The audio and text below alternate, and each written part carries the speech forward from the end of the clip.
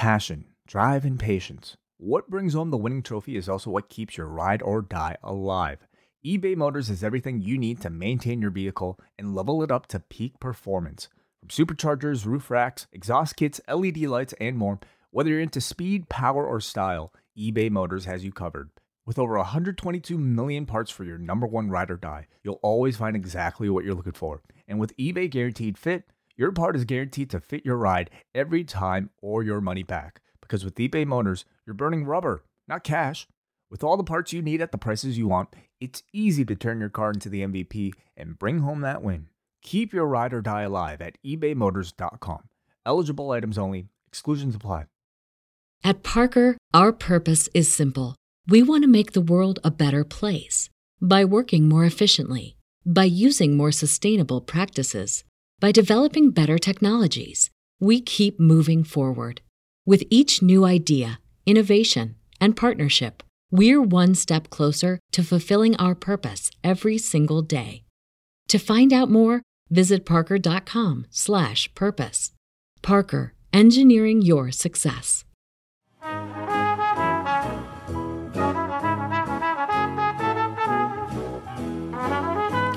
And we are live, everybody. Welcome to the Cafe Hangout. We are live. My laptop is dead, and I'm John Pollock, joined by Wei Ting. What else is new? I hate this thing. I hate it. So what are you doing now without a laptop? I've got an iPad in front of me. You've got an iPad in front of your laptop. Yeah. I'm hoping this thing shows some life. I am completely disconnected from my wireless here, which Wei is attached to, which my iPad is hooked up to, which my phone is attached to. But my laptop tells me that there's no connection and it cannot connect to the internet at all. I am so over PCs. I'm ready to jump to the dark side. Something tells me even if you switch to a Mac, we might have these same issues. Just be honest with me, okay? You've known me as long as any of my friends have known me. Is this a laptop issue or is this a John Pollock issue? I am technologically challenged, as Wei Ting can attest to, okay? I can barely turn on a microphone without Wei telling me it's the wrong way or something. I had to call in the backups this morning, that being Wei Ting, to come to my house to help me provide the interview that you are going to hear today. I will say I think it's a bit of both, but I do feel like it's some of the stuff is like kind of complicated what we do. You know, setting up live streams and like trying to hook up these mixers. It's not like that straightforward. So I don't blame you. I could not do this on my own. Yeah, I don't blame you at all. Wei was about to. I know you cannot do this on your own. No, I didn't. What I've done now, and this has turned out to be a big help, is that now when Wei explains things to me, I record it as a video. And that's way helpful. As long as I see it, I can do it. So smart. But words in my head are not going to... I am not going to remember it in the proper order. Like, part of me wonders why we haven't taken more advantage of like the technology that we have for certain tasks. Like something like, you know, somebody showing you how to do something. Like here I am, like occasionally still taking down notes, like writing on a piece of paper. Just like these flip steps. on your phone. Flip on your phone.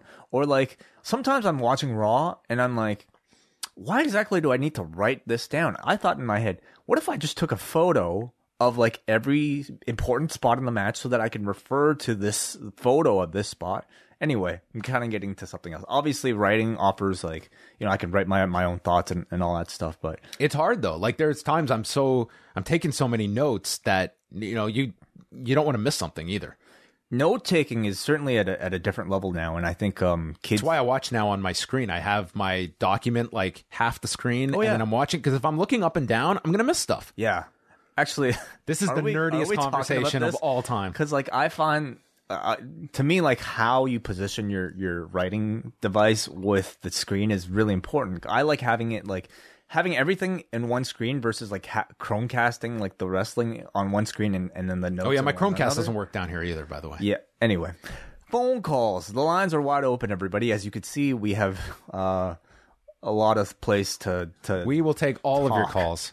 But I wanted to get into a font discussion as well. Do you ever have those days where you're going to write and you just can't settle on the proper font that feels right, or is that my OCD? Well, what type of writing are you talking about? Because Like when I'm doing my updates, like I will start. you and I'm can't choose your font. Like all the font's the same whenever it's on our website. no, but when I'm typing it in Word. Oh, just for your own use? Well, I'm typing it. I'm not typing it in the back end of the site. I'm typing it in Yeah. Word first. So I've got to find a font that just feels right for the day. I never have that issue. I got one font and I it stick drives. with it. Usually, I settle on a font and I'm good for like 3 months, and then I'll switch it up. Really? But of late, it's just like I don't know, dude. I know it's totally OCD. Well, I think it's quite out of character for you in particular. You don't strike me as somebody who really cares that much about like how the writing looks as you're typing, especially if you're the only one who sees it. No, I am. Wow. I definitely am. How interesting. I'm settling right now. I'm just kind of going straight on Times New Roman. Sometimes I feel like bold, sometimes not bold. Why don't you go wild and just use something No, like I need normal. Wingdings. Like George is like the weirdest I get probably. Georgia? George is a nice font. That's not that weird at all. No? That's very normal. How about Impact? Like the font. No. You wouldn't do that? No. All right. Phone lines are open, everybody. What is your favorite font? That is going to be everyone's question today. If you call in 732-800-4423 or Skype in searching for Post Wrestling. A couple news stories that I hear are being out there, including at postwrestling.com. We have some interesting changes to the WWE's writing staff that we can go over. Ric Flair apparently filing an issue over the trademark of The Man in regards to WWE's usage of it for Becky Lynch. And he has actually spoken to TMZ explaining his decision for this. And according to Ric Flair, his daughter is not too happy about this. Yeah, in true Ric Flair fashion, I mean, having all of this take place in the public forum concerns me, honestly. Like, this does not seem like rational behavior, even from somebody who feels like they have a rational case. Wait a minute. If you tuned in to NXT, which is about to go live, and every week Hunter got on in the middle of the ring, and his opening words were, "And we are live." Okay, that's your trademark. No, it's not. You should trademark. It's actually. I feel like it's actually Bruce Buffer's trademark, but I guess I'm not. I'm not about to sue anybody over any type of. Listen, Ric Flair. We have seen the history of this man with finances and whatnot. Like, his explanation is that, listen, I'm happy for them to use it, but I trademarked this for a reason. What's the use of a trademark if I cannot benefit from it? So I do want to be paid if you're going to use my trademark. Their argument apparently is that it is not close enough to be the man. I mean, it's also the fact that the trademark hasn't gone through yet, has it? Like, it hasn't been approved yet, from my understanding. Yeah, Flair is, it sounds like, from this limited TMZ clip that's out there, that's like 3 minutes, that, he has used this phrase since 1981. So there's the establishment of using this in the market, but now he has decided to file it. So he's never called himself the man, though. He's used it as part of a catchphrase. Well, that's what the WWE side is arguing, that it's not even close. I would say that it is close, but it's also one that they could fight. In either case, how do you think this affects his relationship? His daughter works there. His daughter is one of the people that is like best friends with the It's not like this guy is suing them for... I don't think it's a big deal. I don't think it's really going to be anything more than maybe he gets some out of this, and all will be moved on from. Because I don't see WWE stopping. Like, this Man nickname for Becky Lynch has caught on, and I think they want to be able to use it, and they don't want to have... I don't think they want the negative publicity that they're feuding with Ric Flair in public. Yeah, it eventually... I feel like Flair is the one that looks bad coming out of this, personally, but I guess it depends on who you side with. Caller, do you have an opinion? Hello? Hello. Hi. Hey, this is Sean from Idaho. Hi, Sean. Hi, Sean. Hey. I wanted to know how you guys feel. I'm 50. I've been watching wrestling since 1982. And I went to the Cow Palace show last year, and I kind of noticed it. Hiromu had his neck broken right in front of me. Mm-hmm. And then, and then they did the rail spot, and I saw JR get knocked down. And then I'm watching All Out this weekend with my son, who's 18. And he turned to me and goes, "Man, it is getting really violent." At what point do you think it's going to get to make them slow down? Because, I mean, some of the stunts they're doing these days is just way out of control, and it just makes the whole event not enjoyable anymore. What was the specific... I enjoy a good story. What was the specific moment from All Out that led to that discussion with your son? Well, the Canadian Destroyer off the ladder was Right. pretty insane. Yeah. And then thumbtacks in the mouth and then getting your mouth taped and then super kicked in the mouth. And then the skateboard, you know.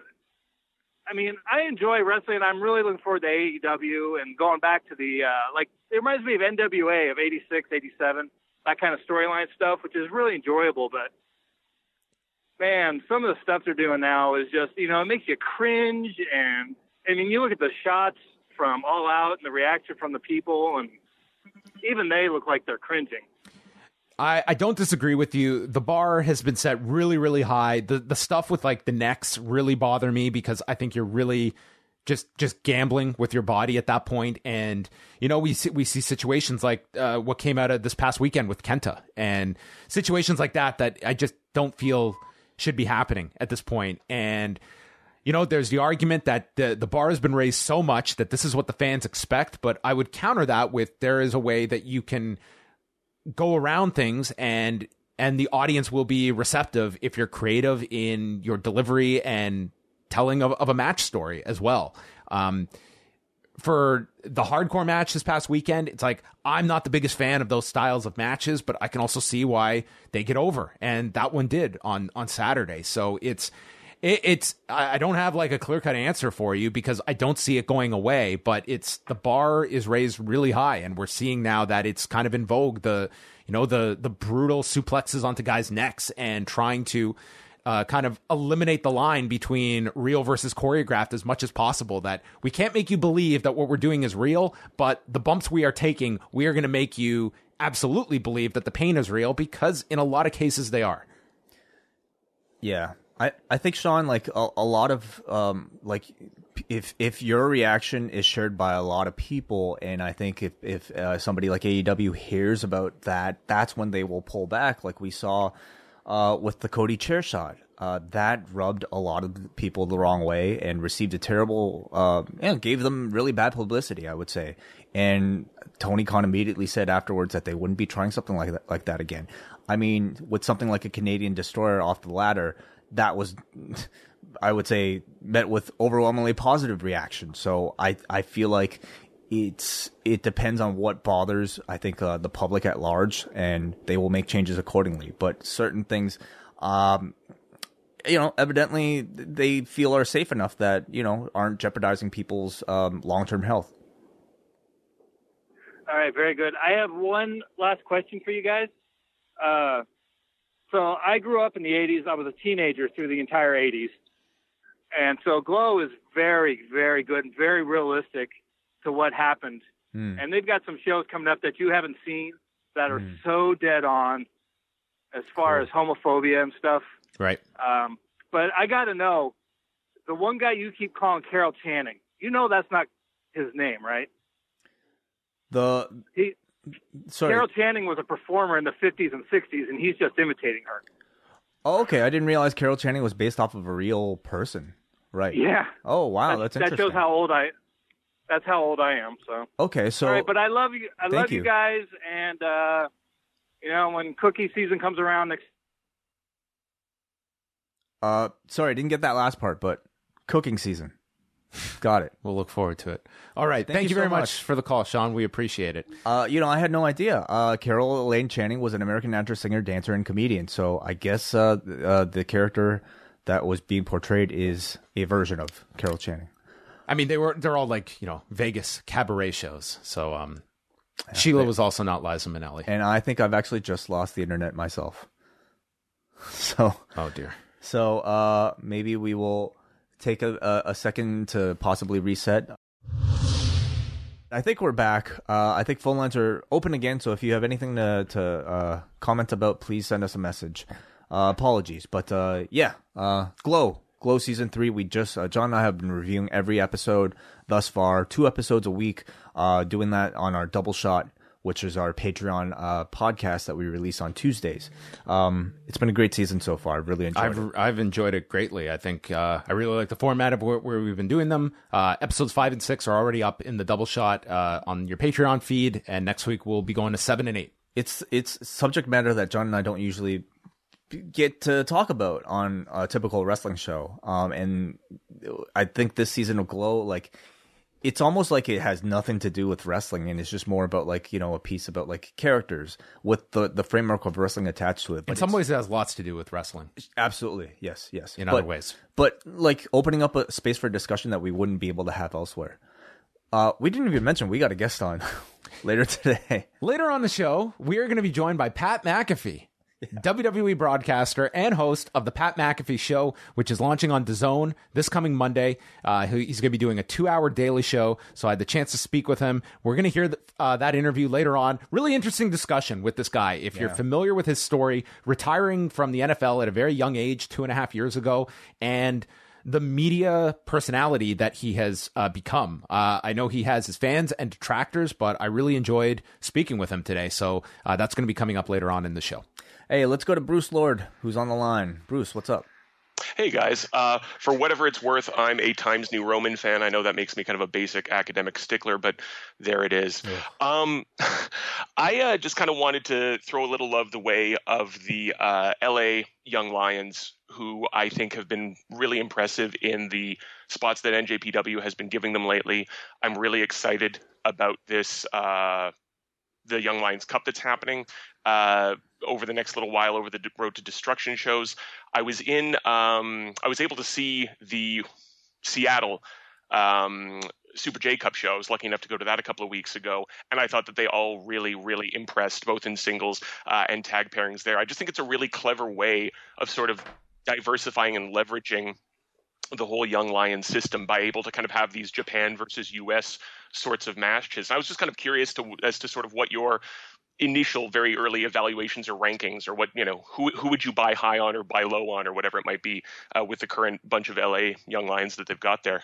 Oh, specifically to the LA dojo, I'm super high on Carl Fredericks. I think that guy's fantastic. He would be kind of my standout of the LA dojo at the moment, but I mean, Clark Connors is not far behind either. Alex Coughlin is probably the one I've watched the least of the three, just because Fredericks and Connors have been featured so prominently of late. But I'm planning to dive into those Young Lion Cup matches this weekend and just kind of catch up on all of them. Mm-hmm. I think this Young Lion Cup, it's super intriguing to me on this tour at the moment. Bruce, like, while watching them, do you notice much difference between their styles and perhaps the Japanese Young Lions? To a degree. Like, I think there is a bit. You sort of saw it on the, I believe it was the opening match on the last night of the G1. You can sometimes get this really cocky American, you know, kind of traditionally American macho swagger that comes across if they are working a little bit heel. And I don't know, like, maybe there are subtleties to the Japanese Young Lions' performances that are maybe just kind of, you know, culturally I'm not necessarily picking up on. But I do think they just have a little tinge of kind of the more, you know, North American style pro wrestling bravado that they sort of work in there that I think makes for some interesting contrast, definitely. And yeah, like yourself, John, I was very, very impressed with Fredericks. You know, when I've seen him live, he just has, you know, he has the X factor and everything, and he's just very imposing in ring. So yeah. Anyway, guys, I think that's about it for me. Also, like other folks, really looking forward to what you have to say about the rest of Glow, because it is, as the previous caller was saying, an excellent season. Thanks a lot, Bruce. Always appreciate the call. Thank you. Take care, guys. Thanks, Bruce.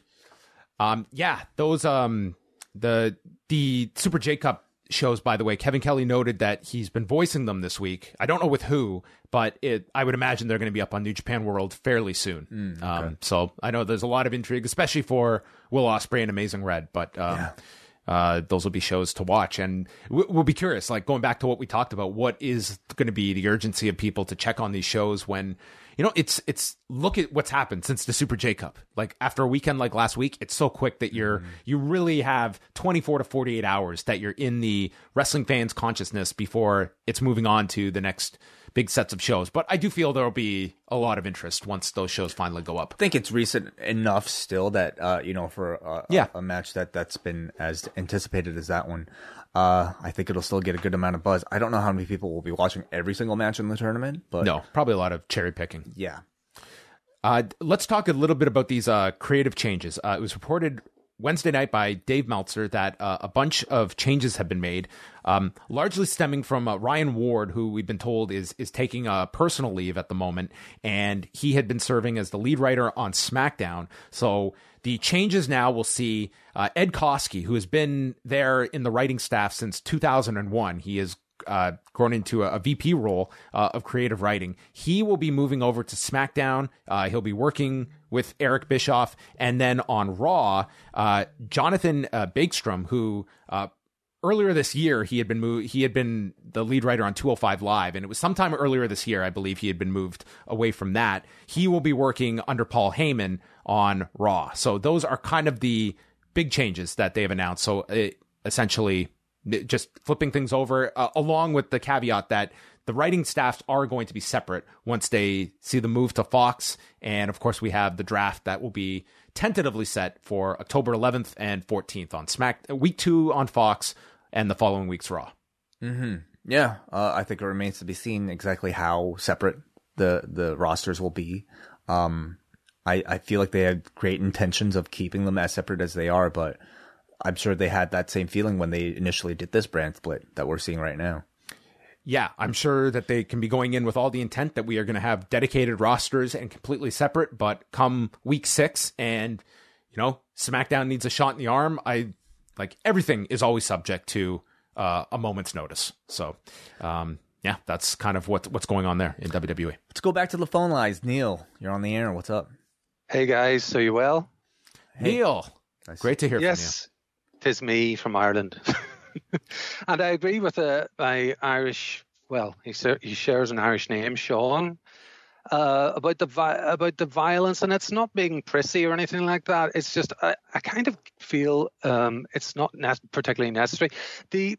For me, I have a bit of a personal issue with it, in a touch of hemophobia, I think it's called, which is just a real queasiness about blood. So funnily enough, the jumping onto Cracker Barrels and even boards with thumbtacks and boards with barbed wire on them don't bother me nearly as much as blade jobs. I can't stand them, and I just thinking about the Runnels brothers match and the state that Dustin was in by the end of that. There was blood in that match. Yes, I could barely watch it. There was so much blood. But that's just one point. Just a few small points. I was a Times New Roman guy for a long time. Oh, thank you. But I was what forced switched? to change.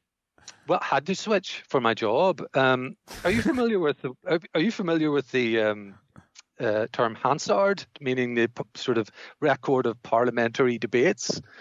I know that Canada has a House of Commons and has quite a British mirror system. Mm-hmm. Hansard is, I believe, what it's called in Canada as well. It's basically just reads like a script. It's just the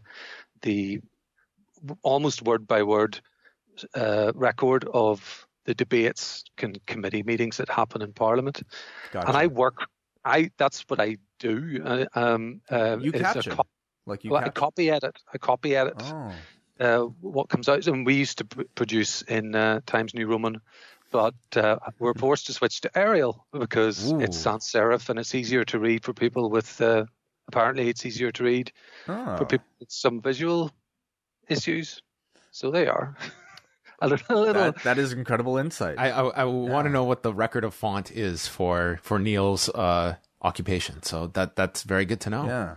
Absolutely, Arial, and we've toyed with Calibri as well. So there you go. Oh, dangerous! Hey, let me ask, why is it that Arial has all of a sudden taken over Helvetica? Why doesn't nobody talk about Helvetica anymore? Isn't Helvetica the one that started? Isn't Arial just not a rip-off of Helvetica?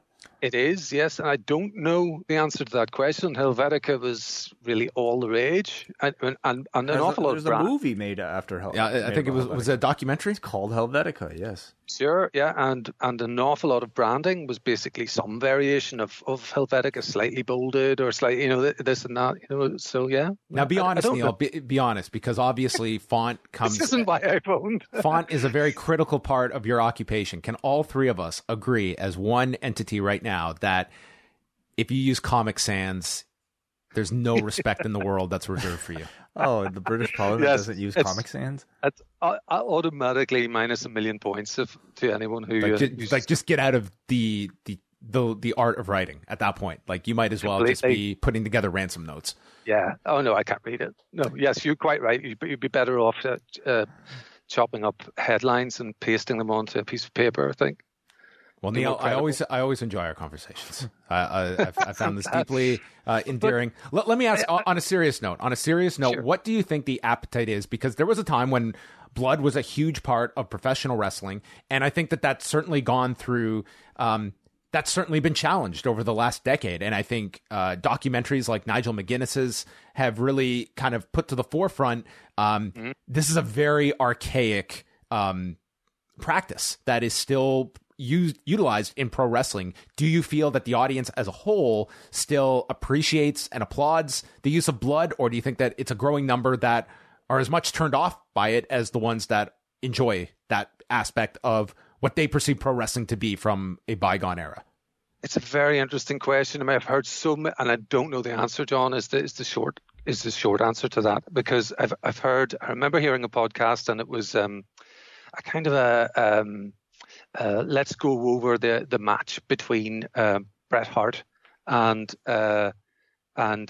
Steve Austin. I can't quite. I think it was Steve Austin's podcast. I suppose it must have been, and it was Bret and Steve, and they were going through the whole anatomy of the match and how it worked.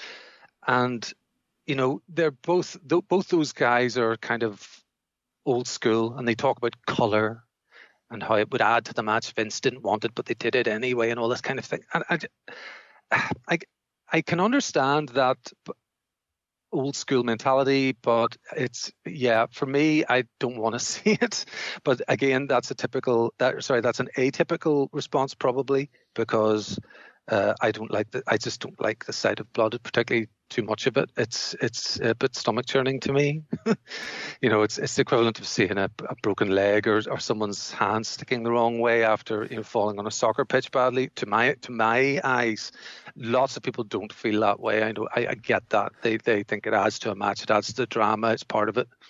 Are you a horror movie fan, Neil? No, I'm not. Yeah, but I think like. Yes. Sorry, I don't mind the intense thriller, let's call it, but any blood and guts type thing, Hostel or those sorts of movies with axe killers and stuff. No thanks. What we've seen from AEW, like, I think their mandate, at least at the moment, is to provide something for everybody, and clearly there are a lot of people who enjoy this type of I would classify almost like the horror movie genre of professional wrestling, which I think will be different from the television product. Yes. I don't think you will see this stuff on TV, but it makes the pay-per-view something special. Yeah, listen, I won't lie. Like, at times when used properly, it adds drama, but I think at the same time, there is a certain aspect of it that really turns me off, and I look at, have we not gotten past this? This is a practice from years back, generations before, that is a holdover, and it's very much romanticized to use blood.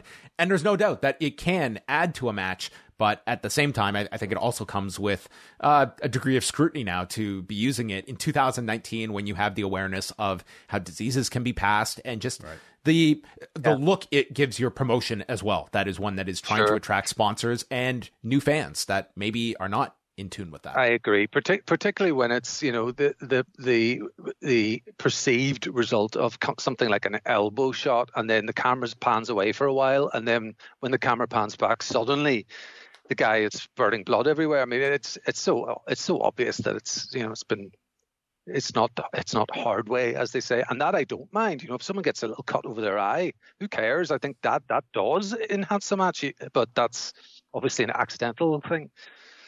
Thank you very much for the call, Neil. Appreciate it. Wait, do you mind? Do you mind if I just have 10 more seconds? Which was the real reason I 10 seconds.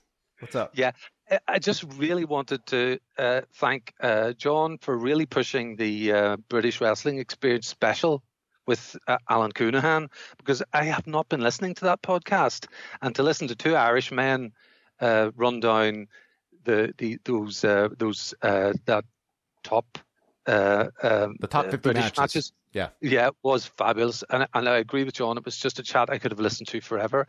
I'm not that into the BritRes scene, but I am into OTT because they come to Belfast now and again. And I noticed that Alan managed to shoehorn in Jordan Devlin versus Scotty Davis last November, which I went to see. So I was particularly gratified by that. So it's a really excellent. And they're on to the next episode, I know, but I really encourage just the chemistry between those two guys chatting about that was really interesting, even though I wasn't familiar with that many of the matches. It's just a really good show. Yeah, it's a fantastic show. If you want to go look at it in our archives under the British Wrestling Experience, James E. and Alan Farrell going through the top 50 matches in the history of the UK. And I was just happy for Alan that his deadline preceded this past weekend's events, because that would have thrown his list just into big time. It would have exploded. But thank you as always for the call, Neil.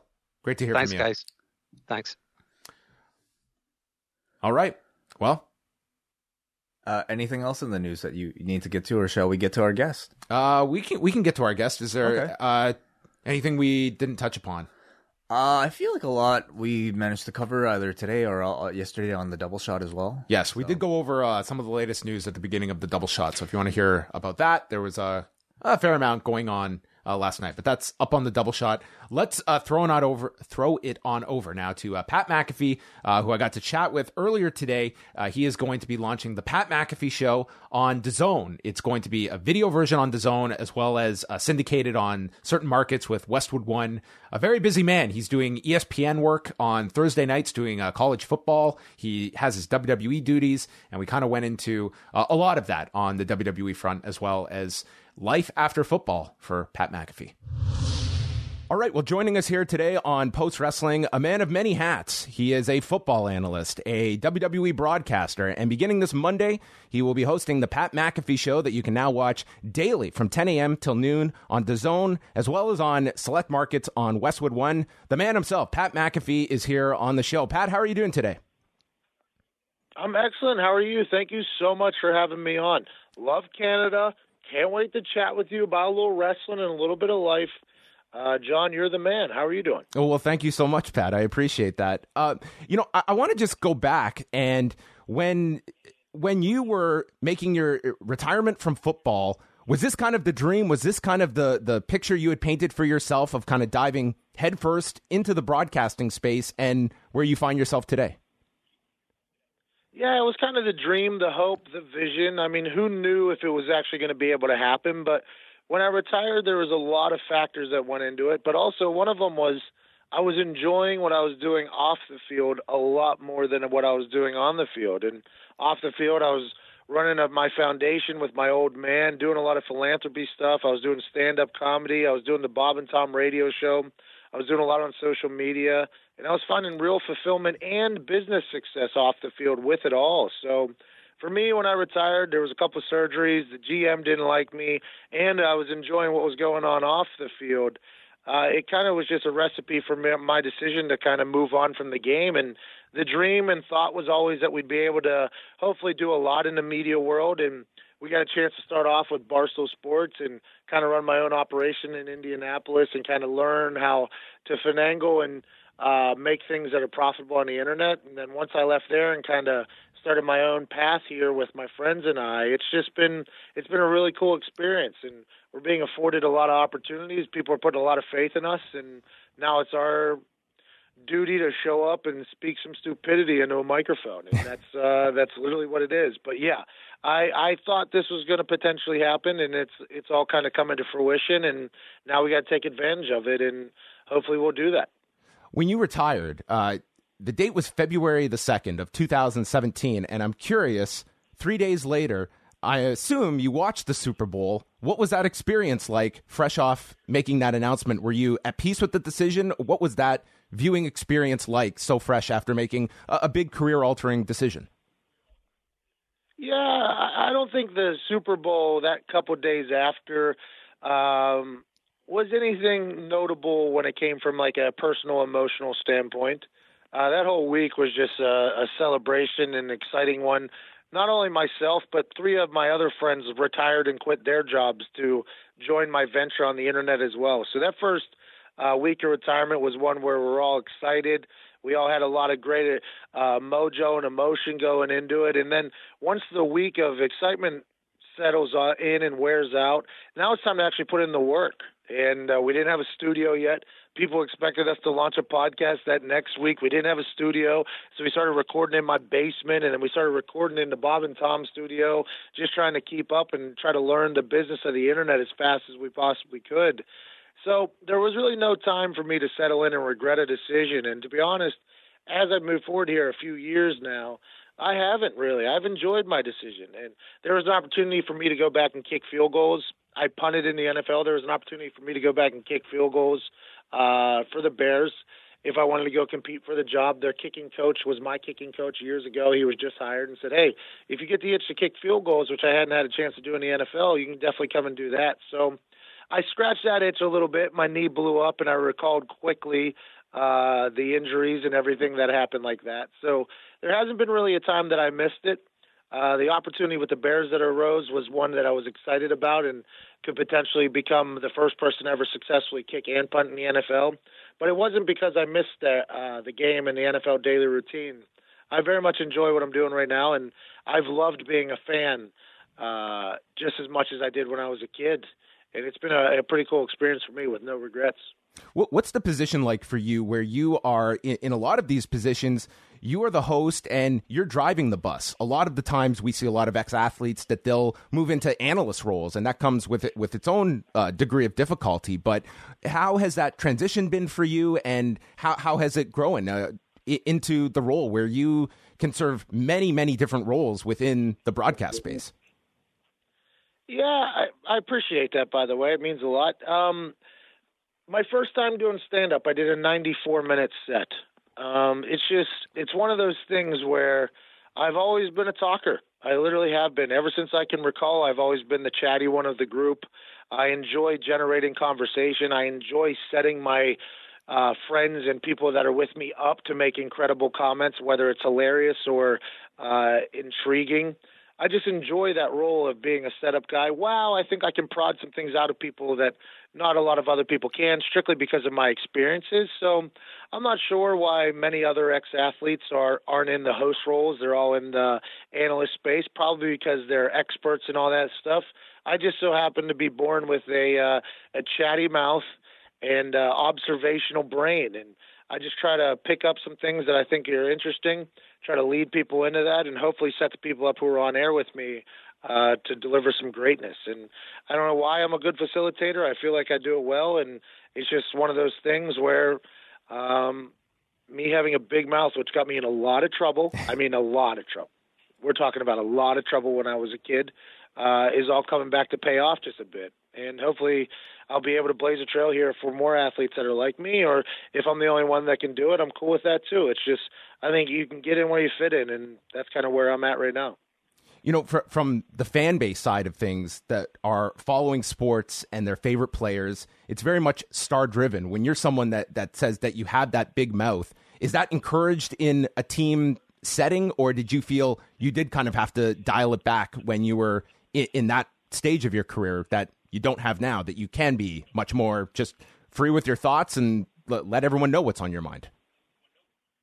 Well, I mean, I'm not really like a hot take machine. I like everybody to have a good time. So you got to pick and choose. I very much understood that in the NFL, it was a place of work. But also I was a punter. So you got to remember that. I mean, being the punter in an NFL locker room, you're pretty low in the totem pole when it comes to athleticism and importance to the team. So you got to have a little self-awareness as well. I did have to dial it back, I'd assume, because you're focusing on trying to be the best ball kicker of all time. So my brain couldn't focus on just generating content and ideas. So I did feel as if I didn't have the opportunity and the freedom to create as much as I had wanted to because of my brain being tasked with kicking balls and focusing on that literally year-round, even in the off-season. If you want to be great in the NFL, you have to really focus on it. So I was excited for the freedom away from that focus and being able to focus on things that make me happy and bring fulfillment to myself and hopefully others. And honestly, that is really the biggest difference between being in the NFL and now. It's just I have the ability to fully focus with my friends on creating content and having a good time and hopefully making somebody else's life just a little bit better. And that's basically the biggest difference when it comes from now in the NFL. I was doing a lot when I was in the NFL. I was tweeting a lot. I did an entire stand-up tour when I was in the NFL. I had a merch company where I sponsored an Indy 500 race car. I was doing a lot when I was in the NFL, but I never try to be a distraction. I never try to bring anybody else down. I'm just trying to lift people up all the time. As we shift on over, because a lot of our listeners are most familiar with through your work with WWE, given the fact you're doing this daily show, you have so many irons in the fire at the moment. Where does WWE fit in as you're going to be going into this next chapter as well? Are you going to still be doing the watch-alongs? What's the extent of the WWE involvement right now? So my business with the WWE is an interesting one. They were the first people to ever let me on a network, basically. Michael Cole was the first person from a network, the WWE network, to reach out to me and say, hey, we want you on our airwaves. We don't know how it's going to work. We'll figure it out, but let's do that. And over the course of the next couple of months there, he and I and Brian Pellegato, who's their digital guy, incredibly talented internet gentleman, digital media man, we kind of sat down and tried to map out a real contract that makes sense for both of us. And I wanted to continue to run my own business. I had 11 employees. I have 12 employees now, so I got a lot of people that depend upon me. But having the opportunity to work within the WWE universe is obviously every child's dream, including mine. I spent Monday nights with the boys back in the day during the war. And it's just, it was an opportunity I had to take, and we will still do the pre-shows, which is what I'm contracted to do, the NXT pre-shows with Michael Cole, which I love doing because those takeovers are just absolutely electric. I don't get to watch NXT every single week on Wednesday, which it has been for the last couple of years. I watch them the week leading up to the takeover, and I feel like my life is just tenfold better after watching the incredible athleticism of the NXT athletes, and then takeovers always delivers. So the pre-shows will still be something that I'll do. I'm excited for their launch on USA Network. I think they're going to crush it on there. I don't know how they're going to continue to top themselves, but they do somehow. And then the watch-alongs will still be something I do if it fits into the schedule. It'll be definitely in the off-season. I believe the Clash of Champions, we're going to try our best to make it happen. We're still trying to figure that out right now. The watch-along would definitely still happen with or without me, but I very much plan on continuing to work with the WWE. But the schedule right now is insane for me, and I think they very much understand that, and it's been a very cool partnership between us. You shared after WrestleMania this past weekend the whole issue that went down with the shorts, and not to talk specifically about that, but I was more so curious what your relationship was like with Vince McMahon after that, and having a face-to-face discussion with him, presenting your point of view. Did you come out of that with a closer tie to Vince McMahon that is obviously very integral for the role you're in? What's the relationship like with Vince McMahon? So Vince and I didn't chat about the shorts. Brian Pellegato, Michael Cole, and Vince McMahon chatted about the jorts or the tuxedo shorts. Right. And Vince McMahon, to quote, said, "I'm hip. I know what those are. Yes, he can wear them." And that was after Michael Cole, who I have a great relationship with, by the way. And when I told the story on my show about Michael Cole yelling at me, I was telling the story as if a friend was yelling at another friend. And obviously it got a bit contentious because he thought I was going to shoot myself in the foot with Vince McMahon before I even got an opportunity to do anything real with the WWE. I think that in his heart, that was his biggest thing. But also, his ass is on the line, too, if I look like an idiot on TV, because he's the one that brought me in WWE. So it was probably a little bit of both. But I did not talk to Vince McMahon. I shook his hand after that and thanked him for allowing me on the air, and then just kept it moving. He and I have had 2 encounters. We shook each other's hand twice. And it's been a combined about 7 seconds in total interaction. But obviously, Vince McMahon, no matter what you think about him, the product now or anything like that, you can hate on the product now and still have a – by the way, I think it's turning for the great. I think it's about to get into a great era right now. I hope. I mean, I think all WWE fans do. I think that's the way WWE has gone for a long time, as it comes in cycles. And you watch just hoping that the next cycle is about to hit, and I think we're about to hit a great one here But you got to respect what Vince McMahon has done. I mean, he's a global, multi-billion-dollar human who created this thing from himself.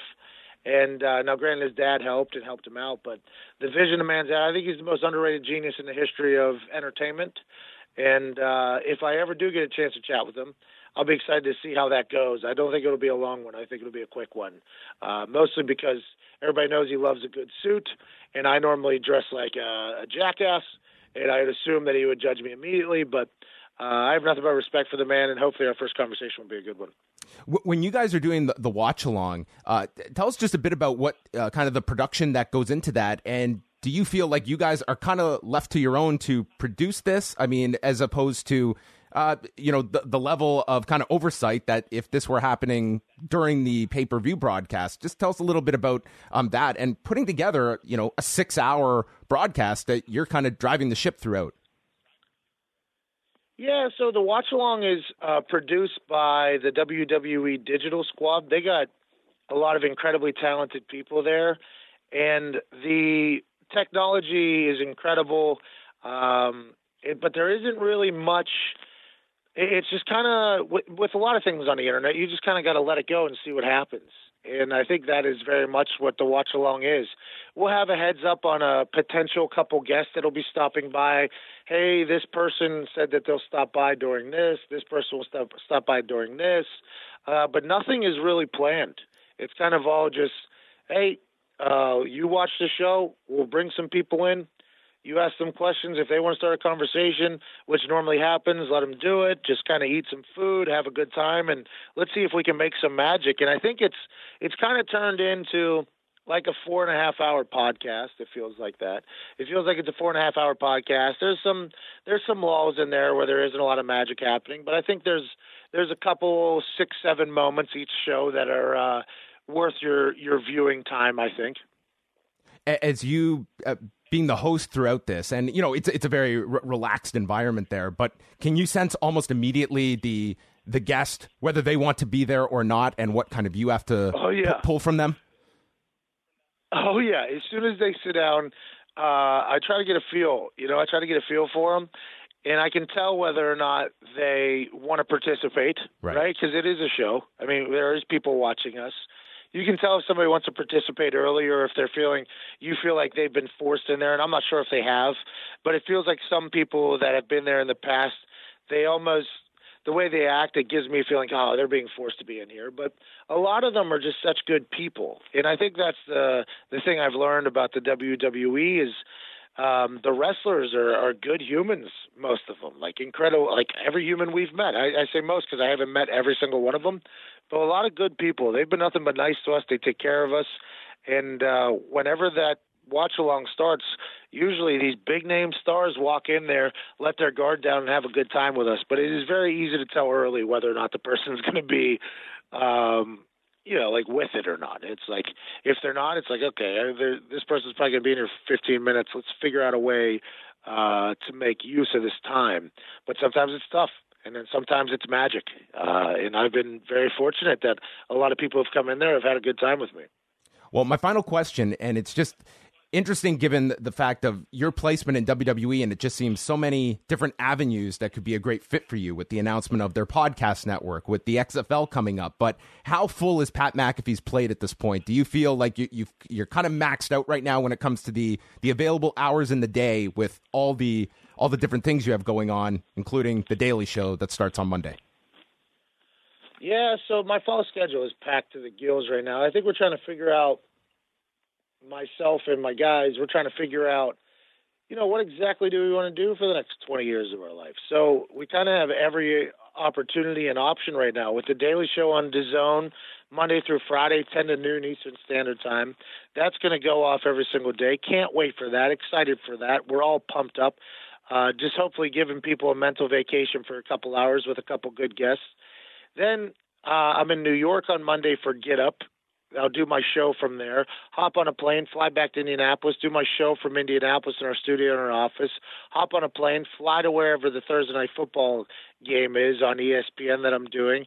Wednesday, Thursday, I'm there, and then hop on a plane, fly back to Indianapolis with a couple possible NXT stop-ins there on Wednesday nights. So, I mean, there is my fall schedule is insanity. There won't be a lot of sleeping, I don't think. I'm pretty pumped up to see how it all goes. But my future with the WWE is one that I definitely would like to grow because I think it's such a powerful platform. I think it's the greatest form of entertainment when it's done right. I think those avenues and the potential concepts that I could do in the WWE would be incredible. But I have no idea, honestly. This schedule is crazy, and we kind of I'm a checkers player, not a chess player. You know what I mean? I'm jumping over whatever's right in front of me right now. I'm not 3 plays ahead. I'm trying to get kinged immediately and then just move that thing back across the board the other way. It's just, that's how I play. That's how my entire life has been. We'll see how it goes. It's been a pain in the ass, I think, for a lot of these big-time corporate folks that all play chess. And I'm just like, I don't know. We'll do this tomorrow. Who knows? And they're like, all right, let's just roll with it. And that's how we do. Just bob and weave, see what comes up, see what hits us in the face, and see what we get good out of. Well, Pat, I want to say congratulations because there's a lot of athletes that will talk about life after whatever sport they play, and that can be a very, very difficult transition for many athletes. And what you've been able to do in 2.5 years, I think that many, many athletes can take note of what you've been able to do at such a young age. And we look forward to the Pat McAfee Show, Monday to Friday, 10 a.m. till noon Eastern on DAZN, as well as Westwood One. You can see him on ESPN, WWE. He's all over the place. And today he was on Post Wrestling. Pat, thank you so much for taking some time to chat with us today. Hey, thank you so much for having me. I'm lucky to be where I'm at, including talking to you. Cheers, man. Thank you. Thanks very much, Pat. All the best. And that was Pat McAfee speaking with John Pollock here on the Cafe Hangout. I found he was a really interesting guy to speak with, and what he's been able to do after his retirement from football, and someone that clearly had a mind for getting into the broadcasting and media space. And for someone that has, I think, made that transition very well. If you're only familiar with his WWE work, I mean, he is all over the place, as he mentioned, with this Daily Show, doing college football work on ESPN on Thursday nights. I mean, he is someone that seems to be in very high demand and has been able to create an enormous following for himself post-career. Yeah, I could certainly understand. Why all these major organizations want to attach their product to him. He seems to be, at least listening to this interview and hearing him on his podcast talk about the whole Michael Cole situation, seems to be very much like a straight shooter type of guy. So I can definitely see the appeal. Now, had this interview happened a few hours later, I would have asked him about constructing a studio in your basement if he ever ran into any wireless internet issues. And maybe he could have provided me with some help. Oh, we appreciate everybody's patience with that. It won't be a Cafe Hangout without some technical glitch. It's the charm of this show. Part of the charm. We go to one last question from the chat room before we sign off on this show. And Eric Marcotte, a good friend of the show, asks, thoughts on Kareem Zidane's article on UFC 242. Do you have any personal reservations watching this upcoming card? I thought Phil Chertock's take on the situation on our website was interesting as well. Yeah, so today in our 5-question section, I asked Phil about this. I'm the one behind the questions I'm revealing right now. And he looks at it from the point of view that he realizes that, there's many things in our everyday lives that, whether it's using, overnight shipping from Amazon and kind of the questions about certain ethics to come with any decision. And he looks at this event as something that here is Abu Dhabi, a place that forever has held the ADCCs and has a rich history in martial arts, that he looks at it as a positive, this show. And I'm going to admittedly say, I'm not as familiar with, the United Arab Emirates as kind of the research we've done into Saudi Arabia that's been necessitated from our coverage as well. But what I think I would point everyone to Kareem Zidane's article, that we don't have to go line by line in this, but Kareem's had a couple articles this past week. Actually on the topic. Yeah, and this one that came out on Thursday, it's looking at Middle Eastern countries and governments that are bringing major combat sports over here that have been able to attract big boxing fights, mixed martial arts, and professional wrestling as well, and why they are doing this, and the usage of sport that you as the consumer also have to look at the politics of the region. And for some, it's completely separate, and you're not going to think about that at all. For others, they're going to ask, like, why is this happening? What is the value of a UFC going over there to Dubai, for instance? So to Abu Dhabi. And I think that these are all worthwhile conversations to have. I don't think that like there's it's like an easy answer that you can come to of. I think many people will be able to separate politics from this. I think that there's a lot of WWE fans that will simply tune in and they want to watch a wrestling show, and they're not going to be concerned with other issues at large. Mm-hmm. But I think it is important to talk about when you have these kinds of issues that arise. So, I mean, I'm going to be watching this card. I'm going to be watching it later on Saturday. I'm not going to be watching it live. But yeah, to me, it's just like opening yourself up to more knowledge. To me, is never a bad thing. Not at all. I think that it's important to look at this and get the full scope of everything and just get a further understanding. And I'd certainly point people in the direction of Karim Zidane, who like this is what his coverage has been, detailed so well. So that's at bloodyelbow.com today. I'll put all those links up on our show descriptions for people who are listening to this after the fact. But yeah, that's 5 questions with Phil Chertok, which is on postwrestling.com, as well 2 articles from Karim Zidane, both in the Guardian Sport and also from Bloody Elbow. Right. And that's going to wrap things up. We covered it on Wednesday, but the AEW Championship, it was recovered. It is back in the possession of Chris Jericho. Uh-huh. And I have heard that have you seen the design of the new Bubbly shirt? I have, yes. Apparently, this thing is selling at an incredible rate at Pro Wrestling Tees. I'm honestly amazed at how much that little comment on the post show that was streamed on YouTube from Chris Jericho as he's popping champagne, how much that has taken off as a meme.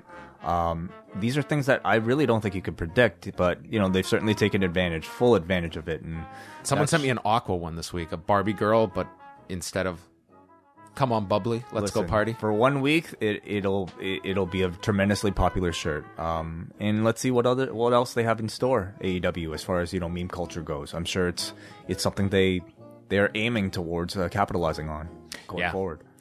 All right, well, that's going to bring an end to the Cafe Hangout. So thank you to all of our callers for joining us, to Pat McAfee as well, ahead of his show that's launching on Monday on DAZN, and Wei Ting, the man that keeps all of this together, who really did bring to us that Pat McAfee interview. Because without you, it would have been a disaster. No. Well, technically, it would have been for doing a great interview.